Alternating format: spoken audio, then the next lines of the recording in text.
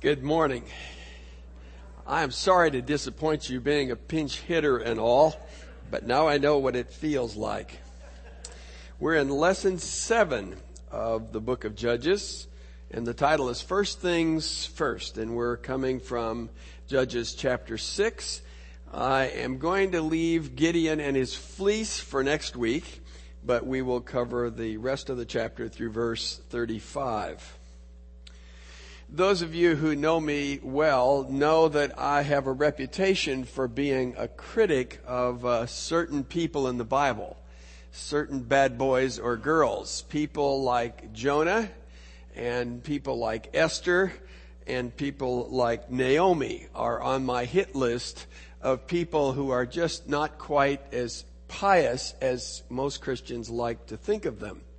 And so you may be licking your chops this morning saying, oh man, Gideon is just fresh meat. He's grist for the mill. And I just have to tell you, maybe I'm wimping out this morning, but I have a kind of sympathy for Gideon.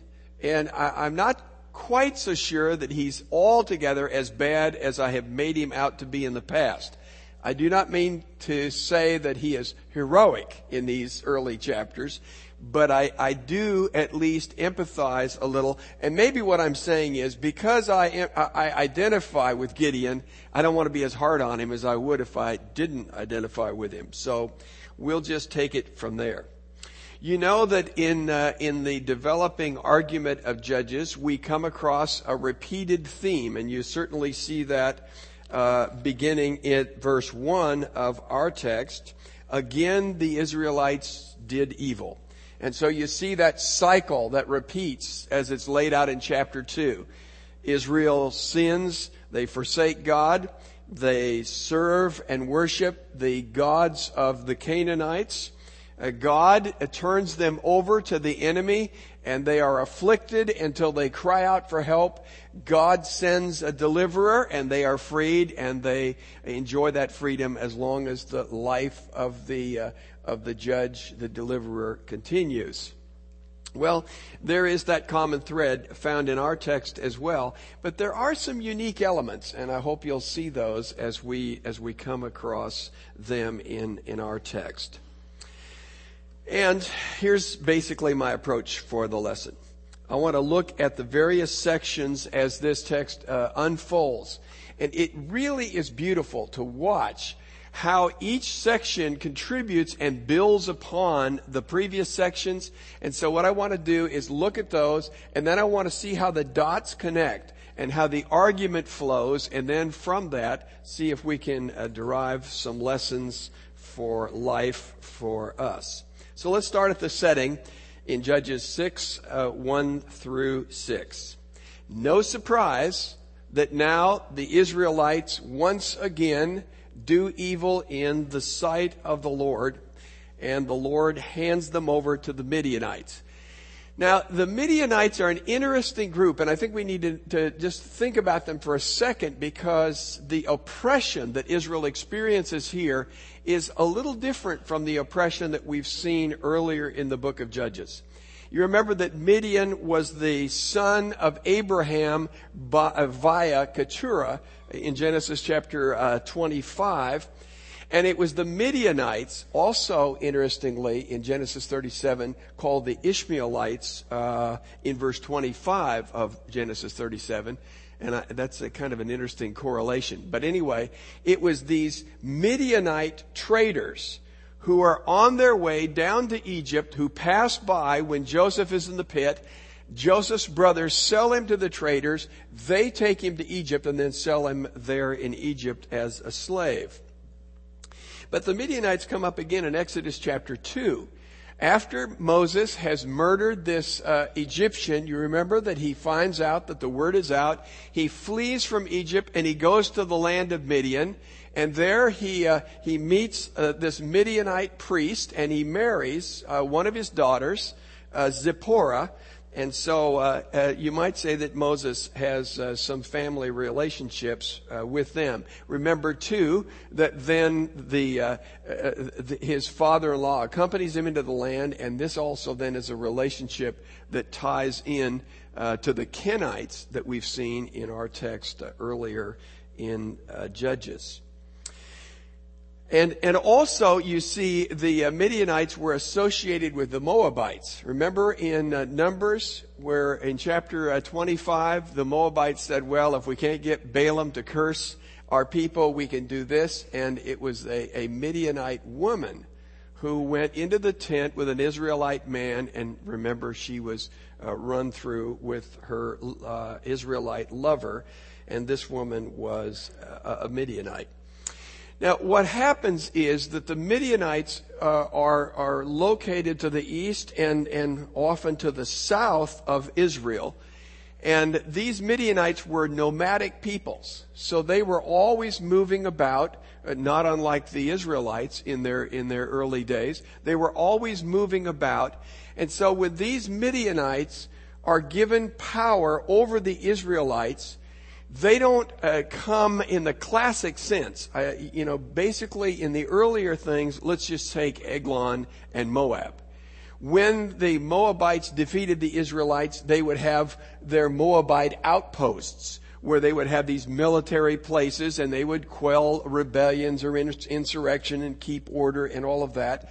And you remember Eglon even had his place of residence or palace on the western side of the Jordan at Gilgal, and that is where he was executed by Ehud. And what would happen then is that there would be a either annual or semi-annual or some regular basis, there would be tribute paid. That's what Ehud was tasked to do with other people. He was to pay the tribute, you might say the tax, to this country which had ruled over them. But what you see with the Midianites is somewhat different. They're nomadic people, so they're not really stationary in the sense that they have their settled cities, so they're moving about. But somehow they gained military supremacy over the Israelites. And every season, it was like some relatives that just seemed to drop in, and they always drop in at the good times. In the summertime, if you got a pool, they're going to come then, not in the winter. And so when the crops were ready for harvest, then they would move in, and they were like a throng of locusts. And they would just come in and just consume all of the goods. So if you had a wheat field that was growing, they'd take your wheat. And if you had cattle, they would literally help themselves to all your cattle. So they literally stripped the land. So it was far easier for an Israelite to have a Moabite oppressor who charged a heavy tax. At least you kept some of your stuff. When the Midianites came, it was all gone if they found you. And so the text tells us in verses 1 through 6 that the Israelites literally headed for the hills. We had a little sampling of that in chapter 4 of the book of Judges, where we see that village life had ceased and people were staying off the main roads. Now, when it was harvest season, the Israelites literally went off into the nooks and crannies. They hid in caves. They did everything they could. And you remember that Gideon is threshing the wheat in a wine press, not the optimum way in which one would do your work unless you are trying desperately to preserve your crops and your goods from the possession of the Midianites. So it's a very interesting oppression, you might say, that it has a significant economic element as well as a military element. So these people were just making life absolutely miserable. And so you come to Israel's cry for rescue and God's response in verses 7 through 10. Now, in the classic mode in Judges, we would expect that when the Israelites cried out for help, God would send them a deliverer, right? It doesn't happen here yet. Who does he send? A prophet. He's got some words to say. And notice what the prophet then has to say. He reviews Israel's past history, and he talks about all of the ways in which God has worked on Israel's behalf. He has rescued them out of their oppression at the hands of the Egyptians. He has brought them into the land. He has given victory over the Canaanites. And God has been faithful to His people, but His people have not been faithful to Him. Now, I think you have to see the emphasis in the text that is there in terms of the I. There is a pluralistic religion going on. Israelites, as I understand it, are worshiping God and the other gods. I don't think from what I read in the text that they have utterly forsaken God. They've just added the other gods in as kind of a hedging of their bets, if you would. And so what God says is, in effect, when these things happened, look with me at verse 8. I snatched you from the power of Egypt and from the hand of your oppressors. I drove them from before you and gave you their land. I said to you, I am the Lord. That's God claiming exclusivity. The Canaanite gods didn't deliver you. The Canaanite gods didn't give you victory. As a matter of fact, when you had your military victories in Canaan, you were shaming the Canaanite gods who were supposed to give the Canaanites the victory. I am the one who did all of this for you. And that person, that exclusive person, also gave you the command not to serve their gods. And that is precisely what you have chosen to do. Therefore, your sin is to disobey me. Now, what's interesting at this stage is that there is nothing said that you would expect. The prophet does not call for repentance. Repent, therefore. It just stops right there. And there's no indication of repentance. Now, remember when the angel of the Lord came to Bochim and rebuked the Israelites? What did they do? They cried. And you remember that I said, I'm not sure at that point whether that's real repentance or not. It was regret. We don't know that it was repentance. From what we read in this text, they don't even cry. They just hear the message and it just sort of falls flat. Now, I have to tell you that Dale Ralph Davis is my hero when it comes to his commentary on this text, but I disagree with him a bit. He stops at this point and he says, when you see that there is no evidence of repentance here, we see God going ahead and sending a deliverer anyway. In other words, God is so gracious that He sends deliverance whether the Israelites repent or not. I don't think so. I think what I see in the text is, there is no repentance here. God is so gracious, He continues to work to bring them repentance. Or I should say to bring them to repentance so that deliverance may come. Deliverance does not come in our text, folks. Deliverance does not come in our text. It will not come until Israel is in right relationship with God. So God is graciously working in a stubborn, stiff-necked people's heart, and He will bring them to repentance. But it is not because they are cheering God on at this point. It is in spite of them and their sin. So you could say men are consistent here, as they always have been in Judges and throughout all of history.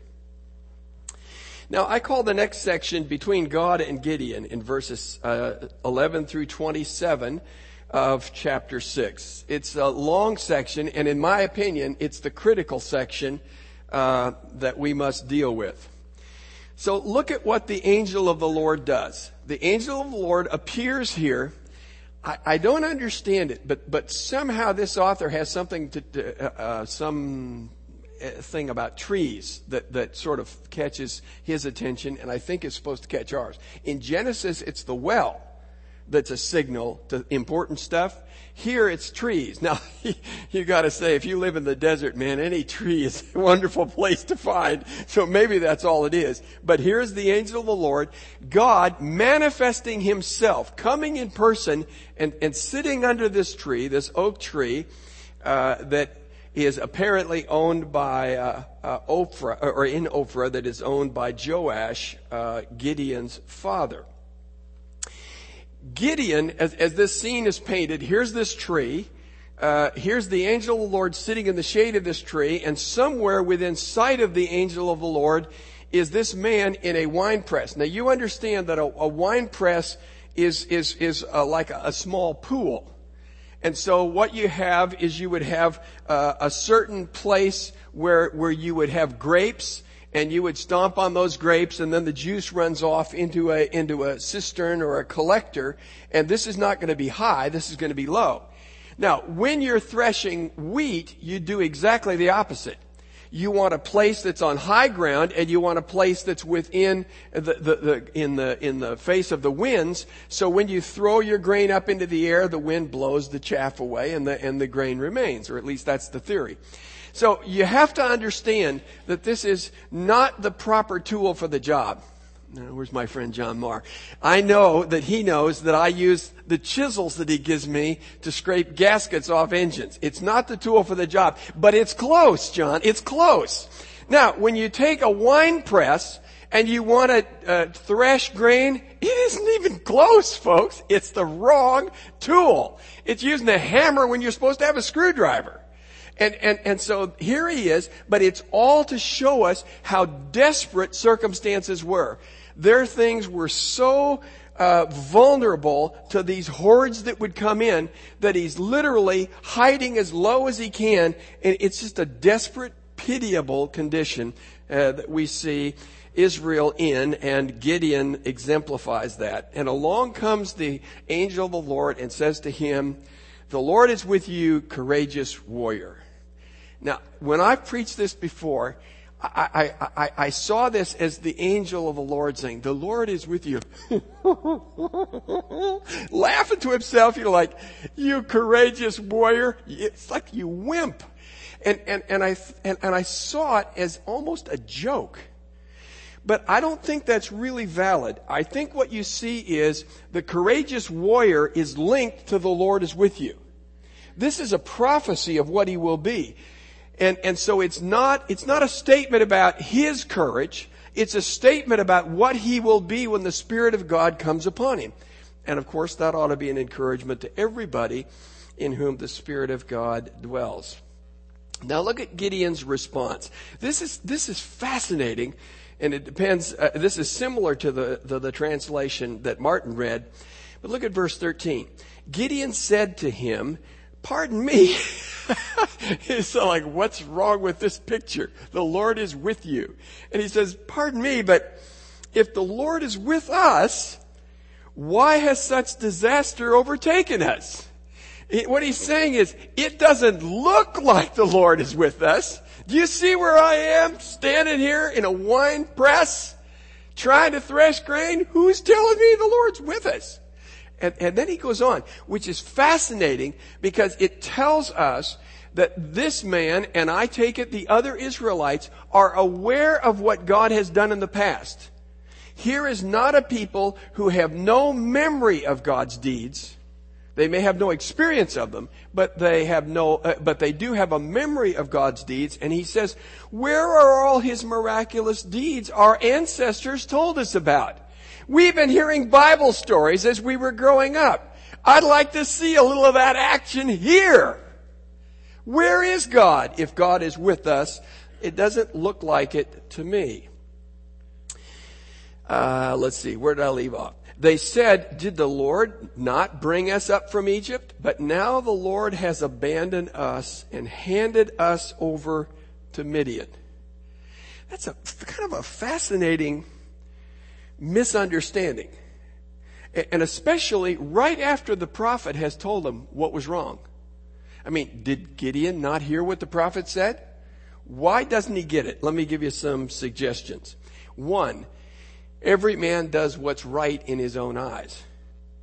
When you are in disobedience to God, God's word doesn't make sense. Whether it comes from his Bible or whether it comes from a prophet. When you are disobeying God's word, his word doesn't make sense because you're acting in accordance with what you see to be right. And it appears that Gideon was operating in that. Secondly, Gideon knew about God in an intellectual way, but he did not know God in an experiential way. Isn't that what God was saying? Why he would leave the Canaanites in the land? So that they would experience his mighty power. But if you're disobeying God and you're not pursuing the enemy, then you're not seeing God at work in your life. So he's saying, I heard the stories, I've just never seen it. Well, that's not an indictment about God. That's an indictment about Gideon and his fellow Israelites. You haven't experienced God because you haven't trusted and obeyed God. Third thing we need to note here, and I have not seen, it's probably there, but I have not yet seen a commentary which calls attention to the fact that the you in all of these instructions to Gideon is singular, not plural. Now, what's interesting about that then is when he says, the Lord is with you. Hey, folks, he knew Hebrew. And, God says, the Lord is with you. He said, you period. You singular. You Gideon. And Gideon keeps saying, well, what do you mean? Where is he with us? God's talking about his relationship with Gideon, period, at this moment, although his implications of that will affect Israel as nation. So Gideon goes off on this, wait a minute, where are you with Israel? Where are you with that? And it's not until this next verse that God says and makes it clear to Gideon, I'm talking to you personally, Gideon.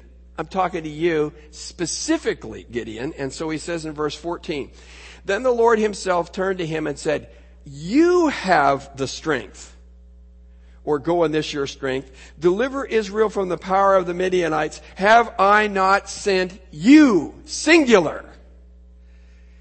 All of a sudden the light comes on. I mean, Gideon would have been a whole lot more comfortable talking about y'all, and speaking of this corporate way. And all of a sudden God's saying, I'm talking to you, partner. I'm talking right to you. It's like Isaiah in chapter 6. Who shall go and who shall I send and who will go for us? There's only one guy standing there in the room, folks. It doesn't take a genius to figure it out. And all of a sudden, now we see Gideon gets it. In verse 15, he says, but Lord, how can I, singular, of course, deliver Israel? Just look, my clan is the weakest in Manasseh, and I am the youngest of my family. I don't have any status. Our family doesn't have any status. I don't have any pull. I'm just a nobody. In this whole big scheme of things, what have I got to bring to the table? I don't have anything that really puts me in a place where I should step forward into leadership. The Lord says to him in verse 16, but I will be with you. You will strike down the whole Midianite army. It's kind of an expression that they will strike them down as one. And there are different ways of looking at that. But it seems like what he's saying is you're going to bring about the demise of the whole Midianite army. Now, Gideon has a request here. And it's a very fascinating one that I don't think I have really appreciated before.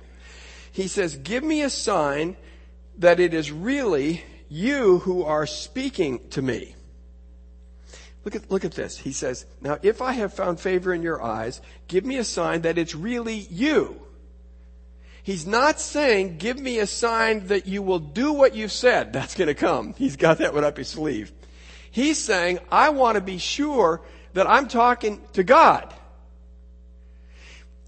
Most of you are too old, but there were the days of old where we had 10 party lines, and if you were really lucky, you maybe had a 2 or 3 party line. And so you'd pick up the phone and somebody would be on the other end and you say, hey, who is this? You wanted to be sure who you were talking to. It's a really good thing to do. So what he's saying is, I live in this pluralistic theological world where there are all kinds of gods. There's this God, there's Baal, there's the Asherah, there's all these other things. And I mean, how do I know who I'm talking to?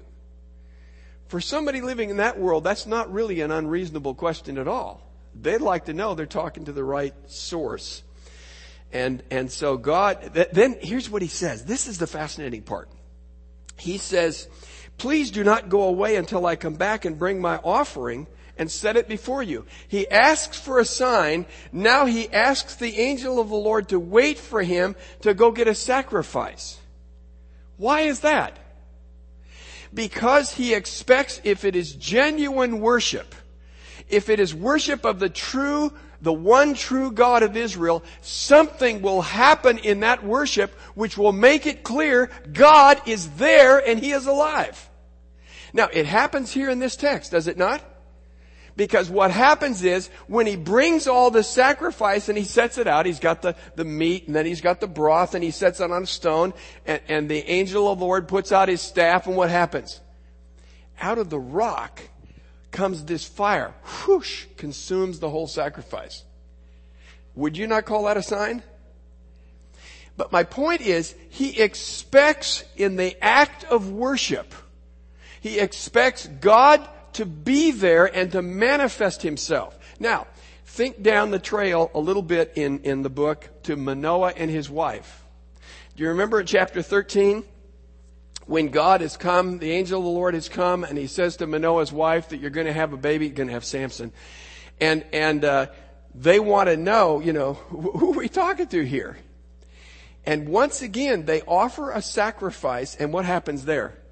You remember the angel of the Lord ascends in the flames? He ascends up and disappears, and Manoah says to his wife, whoa, this was God. And we saw God face to face. We're not going to live. That's exactly the response that we have here with Gideon.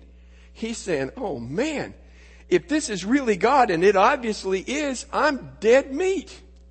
How can anyone be in the presence of a holy God? How can a holy God be in my presence? It's just not going to work.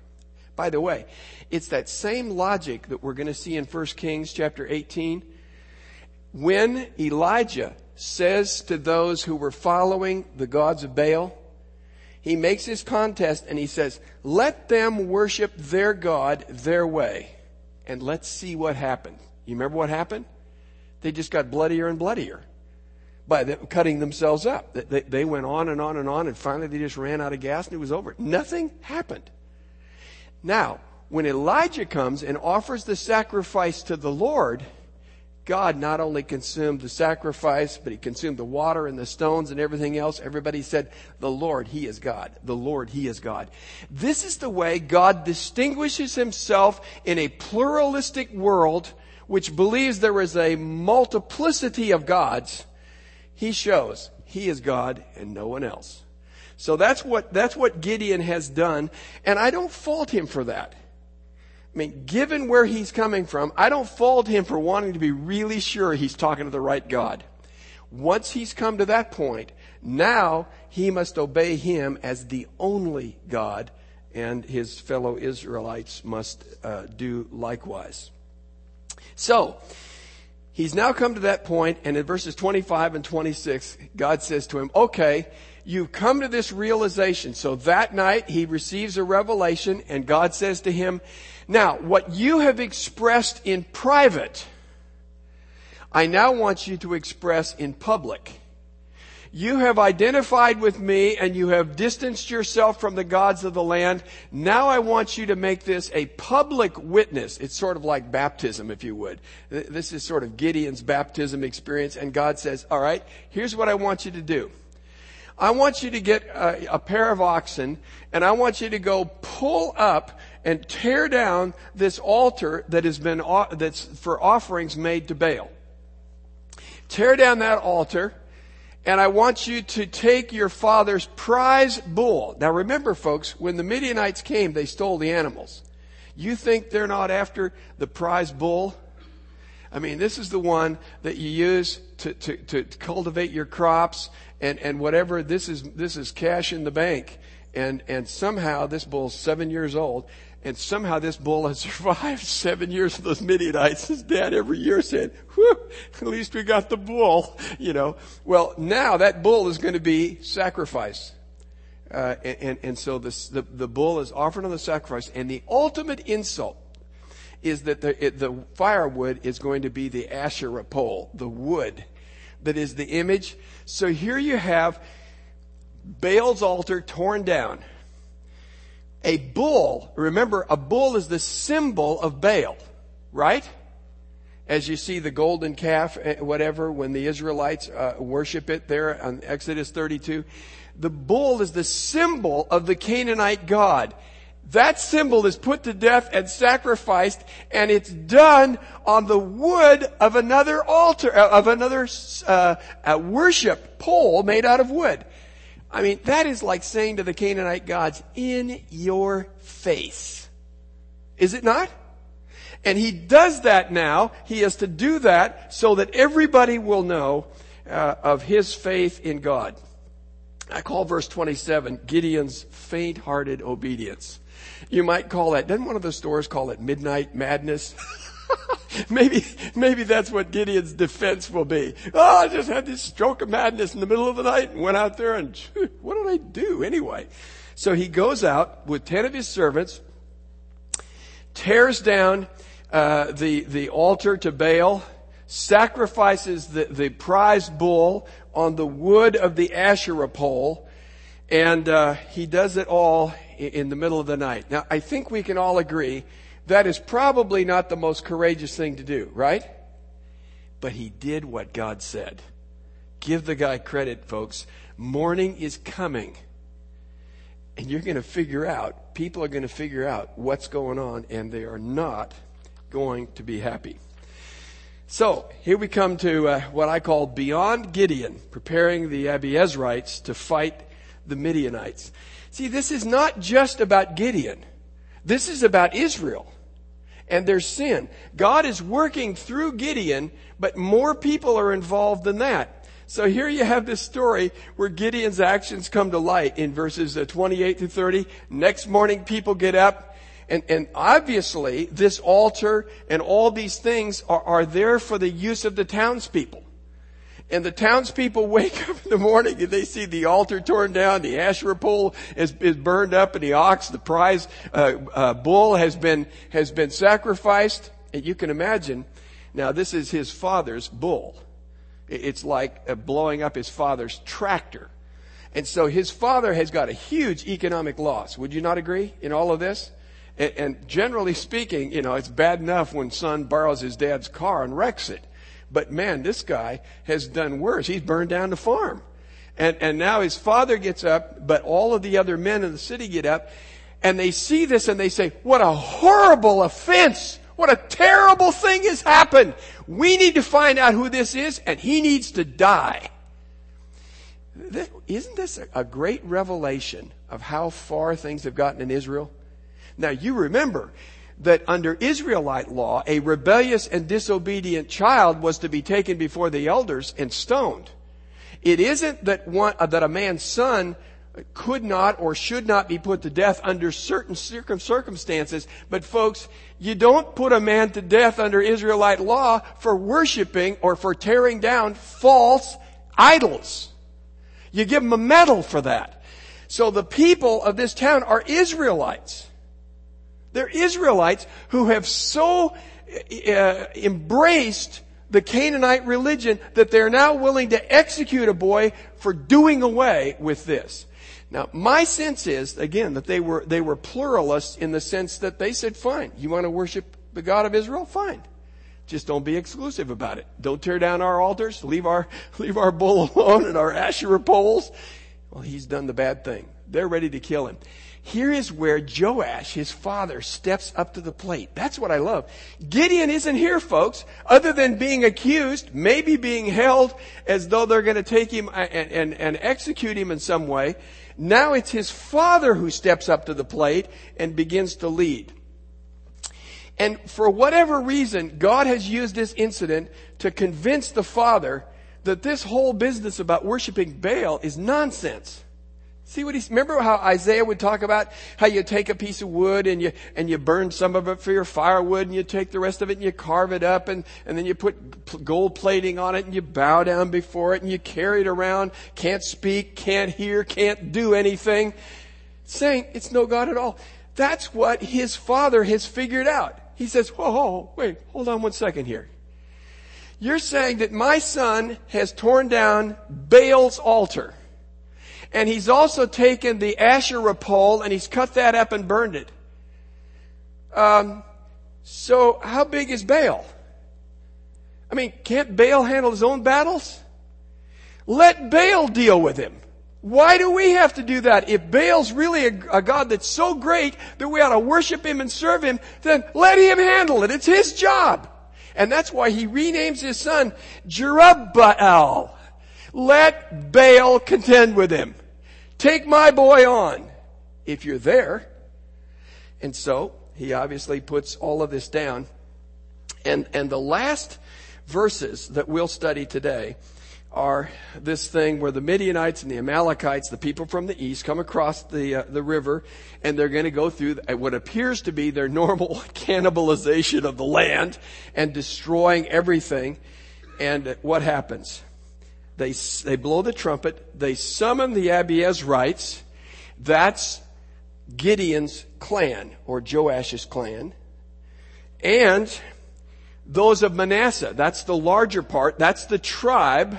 And then the other tribes of Asher, Zebulun, and Naphtali.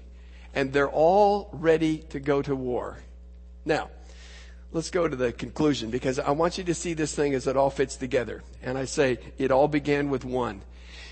If we're going to understand this text, we have to see the sequence of actions and how God orchestrates his work amongst the Israelites to bring not just one man to repentance and faith and action, but to bring the Israelites to repentance and faith and action. How does he do it? He works through Gideon. Granted, Gideon is a cracked pot. He is a less than a noble individual, but God gives this man sufficient courage and faith in who God is, so that he acts and burns it, as it were, their theological bridges, their idolatrous bridges. That forces his father to make a decision. And his father opts to go for his son and the God whom he has chosen to follow. And so he says, anybody that touches my boy, I'm going to kill. That forces the clan and the people of the city to say, wait a minute, how come Baal hasn't done anything? Why hasn't anything happened? Because Baal is worthless. That's why. And now that they see that, I think now the words of the prophet that had been given earlier in our text, all of a sudden the words of the prophet come true and they say, oh, aha, that aha moment. Aha, God is telling us that we've been going the wrong way. We have forsaken him. It isn't that God forsook us, a la Gideon. It's that we forsook God. And God was showing his faithfulness to his people by giving them adversity, by giving them into the hands of the Midianites. God has been faithful. So he worked in Gideon. That brought about a change in his father. That brought about a change in the people of the town. That brought about a change and a commitment on the part of that tribe of Manasseh. And that brought others involved as well, to the point where they would trust God and they would fight the enemy. That's what God did. One man. It doesn't have to be a man, I might add. You could say there was one woman who had a hammer and a tent peg. Or Deborah, or whoever it might be. God doesn't need to start with a majority.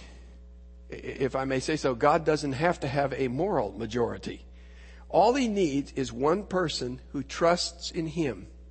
And that person's faith will impact other people.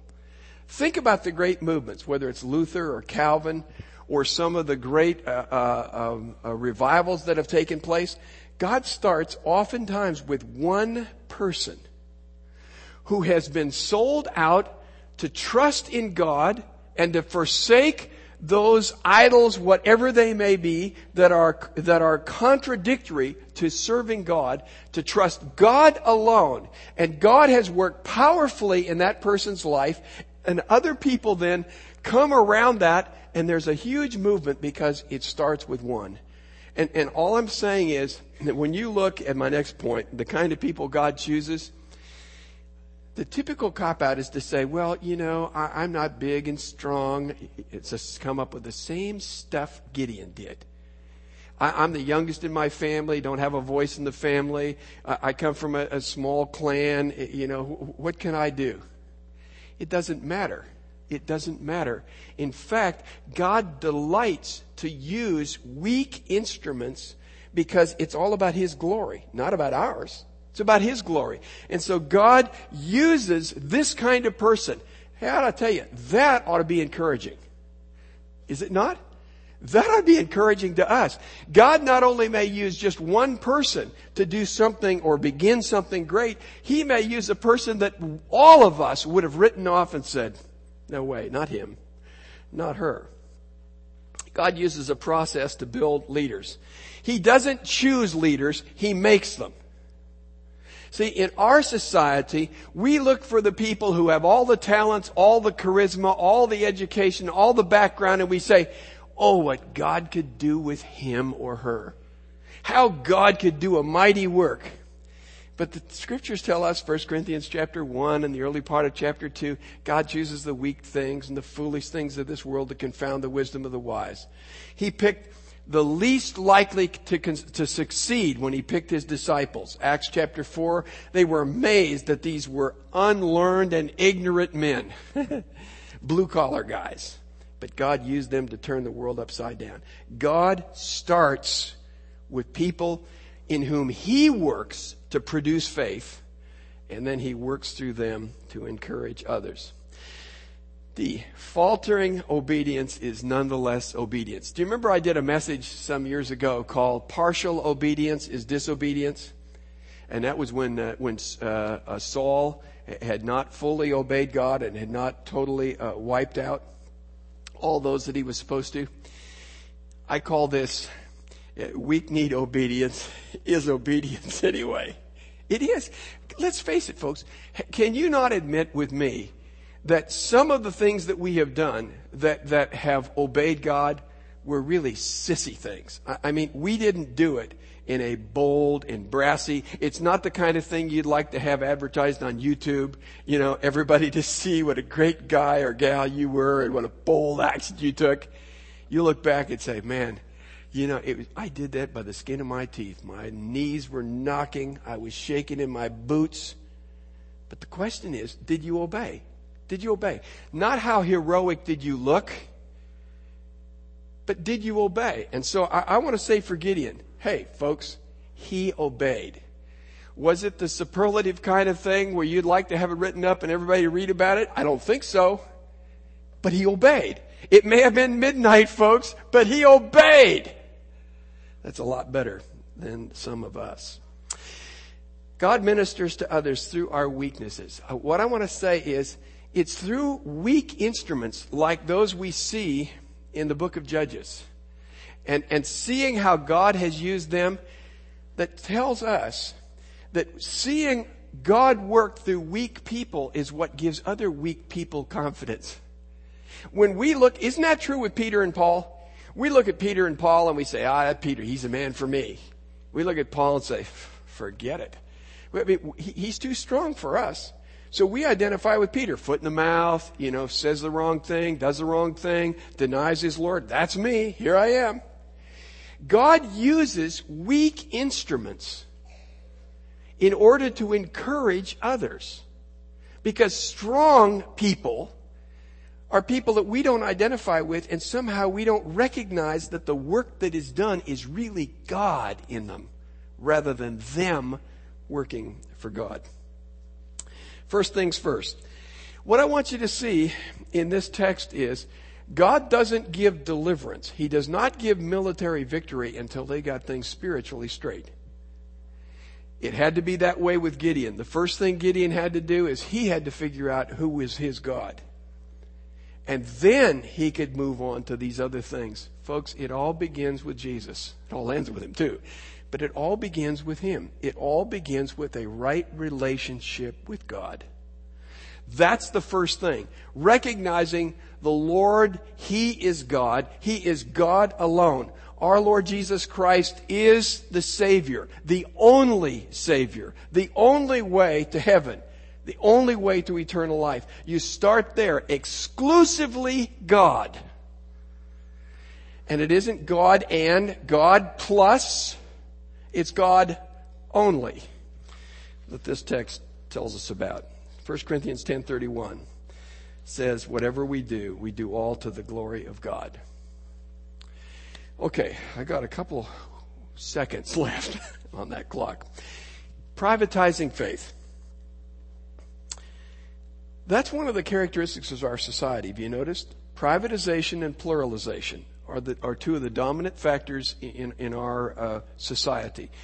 So we say it's okay to have a vast number of gods, whether it be Buddhism or Islam or whatever. It's okay to have all of these gods. What isn't okay is to have exclusivism. What isn't okay is to take your faith and make it public in a way that challenges other people to be saved, to renounce their religion, to renounce their false trust in God and to trust in gods and to trust in God alone. There is that set of forces. And what I want to say is, God says to Gideon, you can't have a private faith. Good. You offered an offering to me. You saw that I am God alone. Now tear down those altars. Tear down those altars. I think that's what baptism's about. Baptism is saying, I have renounced everything else. I have renounced everyone else. It is Jesus Christ alone. It is my identification with Him through the work of the Spirit that I die to sin and I'm raised to newness of life. It's only Him. That takes care of the pluralism, and it says, I can't be private about my faith. God says we are to go public.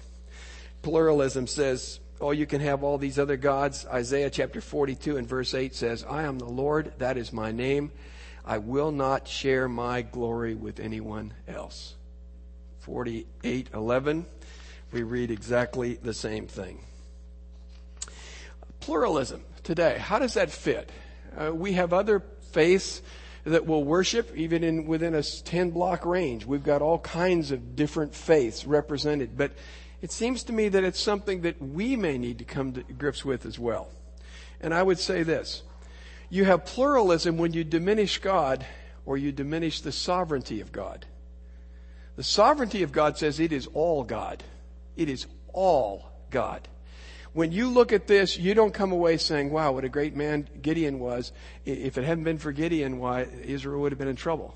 No, it was God. It was God taking people who didn't repent when the prophet told them what was wrong and led them to the point where they could see that God alone was God and that they must trust in Him. It was He who started it. It was He who carried it through. It was He who received the glory at the end. It's always about Him. When we say, in effect, or act as though somehow it's God plus, and we diminish God's sovereignty and we start emphasizing the mechanism, the methodology, or the men. And that happens in evangelical churches. It somehow becomes, I'm dependent upon this man. I'm dependent upon this person. No, you're not. You're dependent upon God. God alone. That's what it's about. A sovereign God who is sufficient. One last thing. Our worship service should manifest the presence of God. I was struck by that in this text. How does Gideon and how do others discern whether God is really real or not? They expect to see it in worship. And I was thinking about this text in 1 Corinthians chapter 14. Listen to what it says.